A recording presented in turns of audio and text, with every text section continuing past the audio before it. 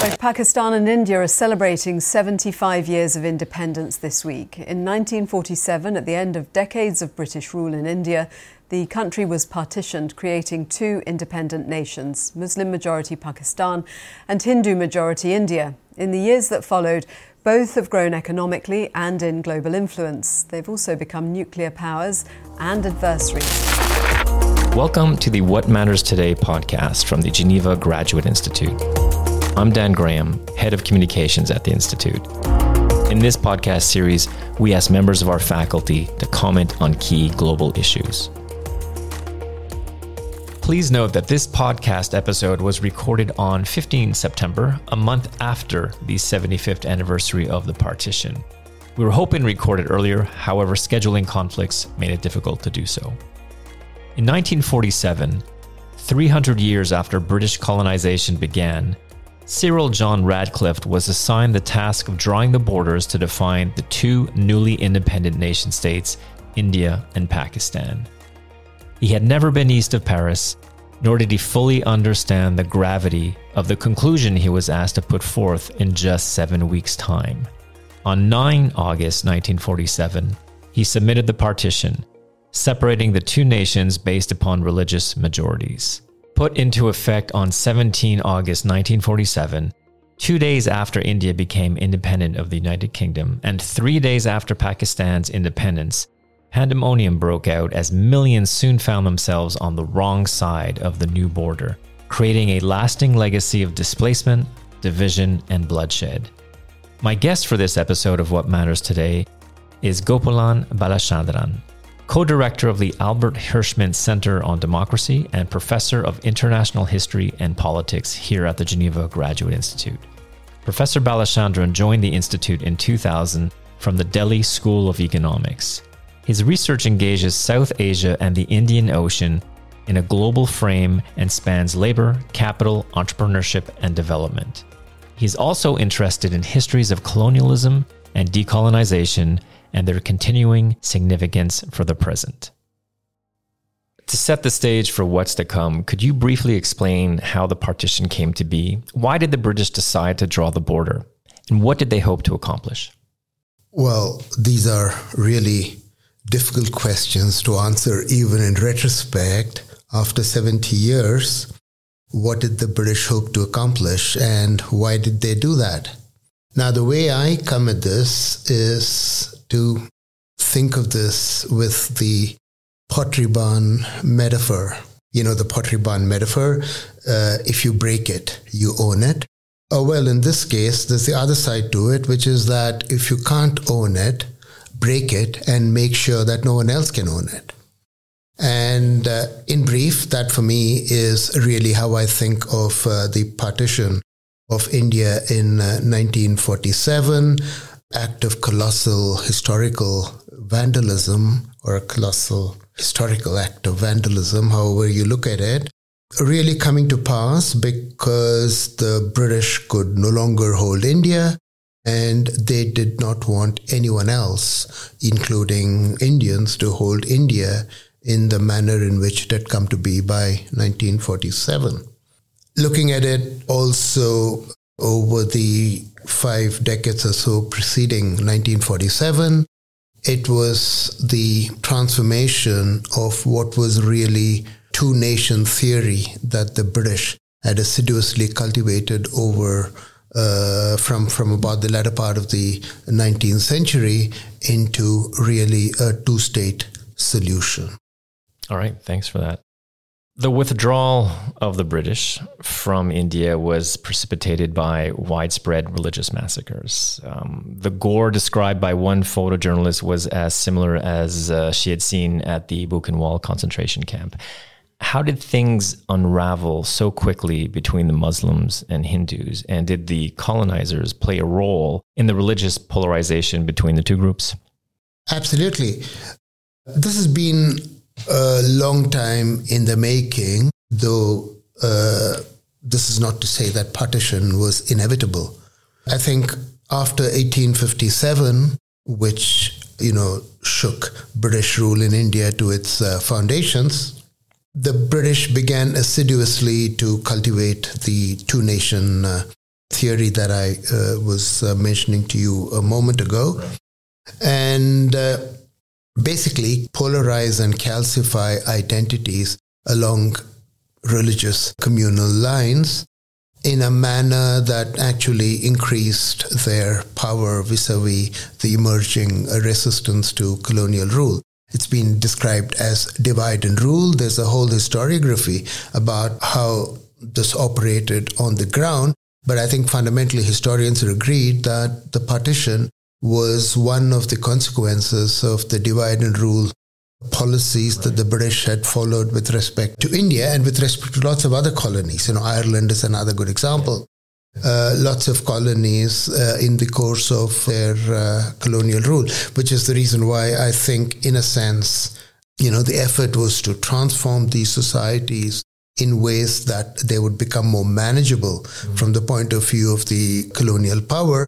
And the transformation that took place in India was, in fact, to harden Hindu and Muslim religious identities. India was always a plural society, not just with many religions and languages, but these religions did not exist in the form that they eventually emerged in the course of the 20th centuries. There were lots of fracturing identities interrupting these religious identities, but what you see in the course of the early part of the 20th century are these identities calcifying into these hardening religious identities, and that's really a product of Britain's divide and rule policies. And just so what was the goal for the British to do that? Essentially, from about the early 1900s, there was an increasing demand in India for some form of self-rule. And the question was, who would be the rulers of India, the selves ruling India, and how would they stand in relation to British power, and where would British power stand once some form of self-rule began to take hold? So, in effect, I think the British agenda was to effect a political transformation in India in which British power would be indispensable, if not as rulers, at least as arbiters between contesting parties. And, that was really key to the divide and rule policy. And, that's something that the British, follow again very assiduously through the first 4 decades of the 20th century. And it really comes into its own during the Second World War, when, on the one hand, a large section of the nationalist movement in India begins to resist cooperating with Britain in pursuit of the war, because for many of them, what Britain was doing in India was not that different from what Nazis were attempting in Europe. And secondly, the loss really of the serious decline of British power in India after the Second World War meant that Britain was in no position to enforce order in India. At the same time, it was in no position to get out in a way that would secure an orderly transition in India. So that was the crisis really of the post-war period that creates an environment in which it begins, partition begins to be imaginable. And in fact, partition becomes the best solution for British interests in the subcontinent. Let's talk a little bit more about the post-war period, because by the end of the 1940s, the cultural landscape in South Asia had changed drastically. The partition caused the widespread displacement of millions of people, but also the loss of language, traditions, and harmonious living between the Hindus and Muslims. How do people in South Asia identify themselves today? Is there a nostalgia for an undivided India? Absolutely. As I mentioned earlier, India is a land of, many different identities and crisscrossing identities. And what the immediate effect of the partition, of course, was to calcify these identities along, religious communal lines. At the same time, I think in their own different ways, people resisted partition. We kind of think of partition as having taken place at one stroke in 1947. That's not quite how it happened. Partition begins to take shape over the next almost 2.5 decades, until about 1965, it was relatively easy. Until 1953, Indians and Pakistanis did not even need passports to cross the border. At the height of the partition, you could move across the border without any documents. After 1953, it was extremely easy for people on both sides to cross the border with visas that were easily available. It was not until really the mid-1960s, and more so from about 1971, that the partition erected these boundaries that became impossible, more or less, to cross. Trade suffered, people-to-people contacts, transport and communication networks, all these begin to crumble.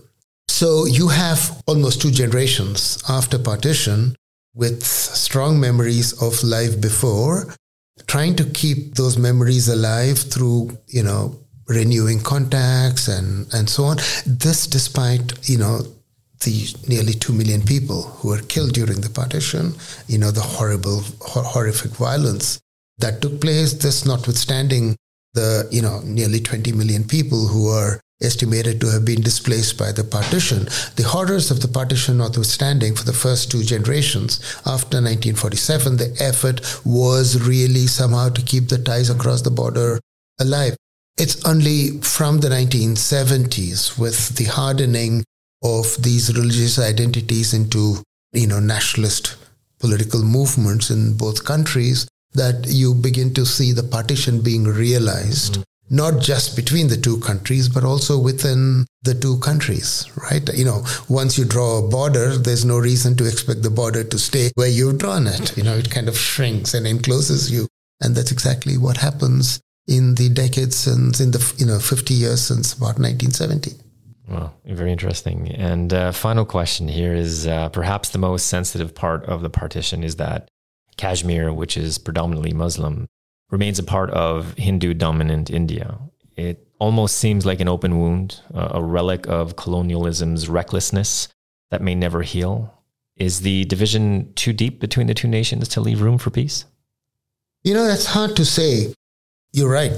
Kashmir has been an open wound in the subcontinent, and India and Pakistan have gone to war more than once over Kashmir.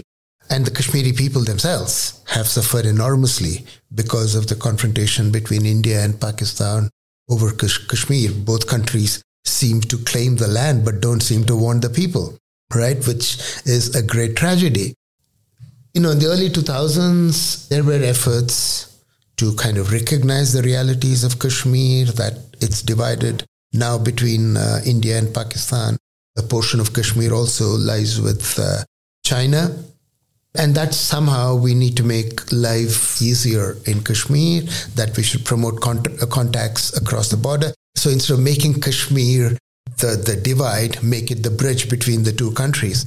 Enormously, imaginative diplomacy between roughly 2003 and 2007, but nothing, in the end, nothing came of it, because you had a lot of forces also arrayed against the 2 countries coming together and living in peace. So I won't give up hope. I don't think that, the divide is so deep that, it's not going to be healed. And in fact, I think Kashmir could really be a balm more than the open wound that it clearly seems to be right now. You mentioned nostalgia, right? For the new generations, who have no memories of having lived together and who have only heard from their parents and grandparents about life on either side of the border, there is a new generation that sees how alike people in the 2 countries are, rather than different. This is one of the things, perhaps, that nationalist politicians on both sides want to prevent, which is for the people to recognize how alike they are rather than how different. But, social media, entertainment channels, television, music, Pakistani music is enormously popular in India. Pakistani soaps, are captivating Indian audiences. For a long time, Indian films used to be popular in India until Indian films became increasingly jingoistic. And there are people outside India, especially in the United States and Britain, who are again forming bridges between people of the two countries. That said, you also have the upsurge of the kind of extreme nationalism that you see in both countries, increasingly more so in India now than in Pakistan. So it remains to be seen how events unfold in the coming years and decades. But, I'm optimistic. And I'm hoping that the two countries will come together to live in peace. No, that's great. It's great to end on a hopeful note like that. So, Bala, thank you so much for being part of this podcast episode. Oh, well, thank you. Thank you. That was Professor Gopalan Balachandran discussing the partition of India. This podcast series is produced by the Geneva Graduate Institute Communications team. For more information about the Institute, please visit our website at graduateinstitute.ch. I'm Dan Graham. Thanks for listening.